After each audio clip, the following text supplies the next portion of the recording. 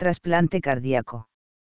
Se debe considerar remitir a esta terapia a pacientes con insuficiencia cardíaca avanzada a pesar de tratamiento médico y con dispositivos optimizado. Los pacientes deben ser conocedores de la terapia y estar motivados para ella.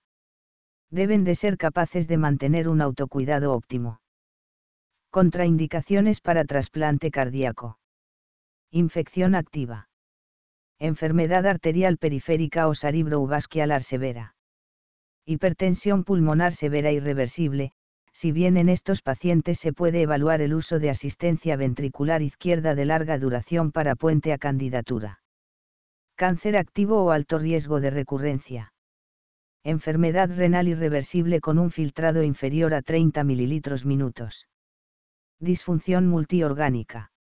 Otras comorbilidades con mal pronóstico. Índice de masa corporal mayor a 35 kg por metro cuadrado. Abuso de alcohol o drogas activo. Mal soporte social.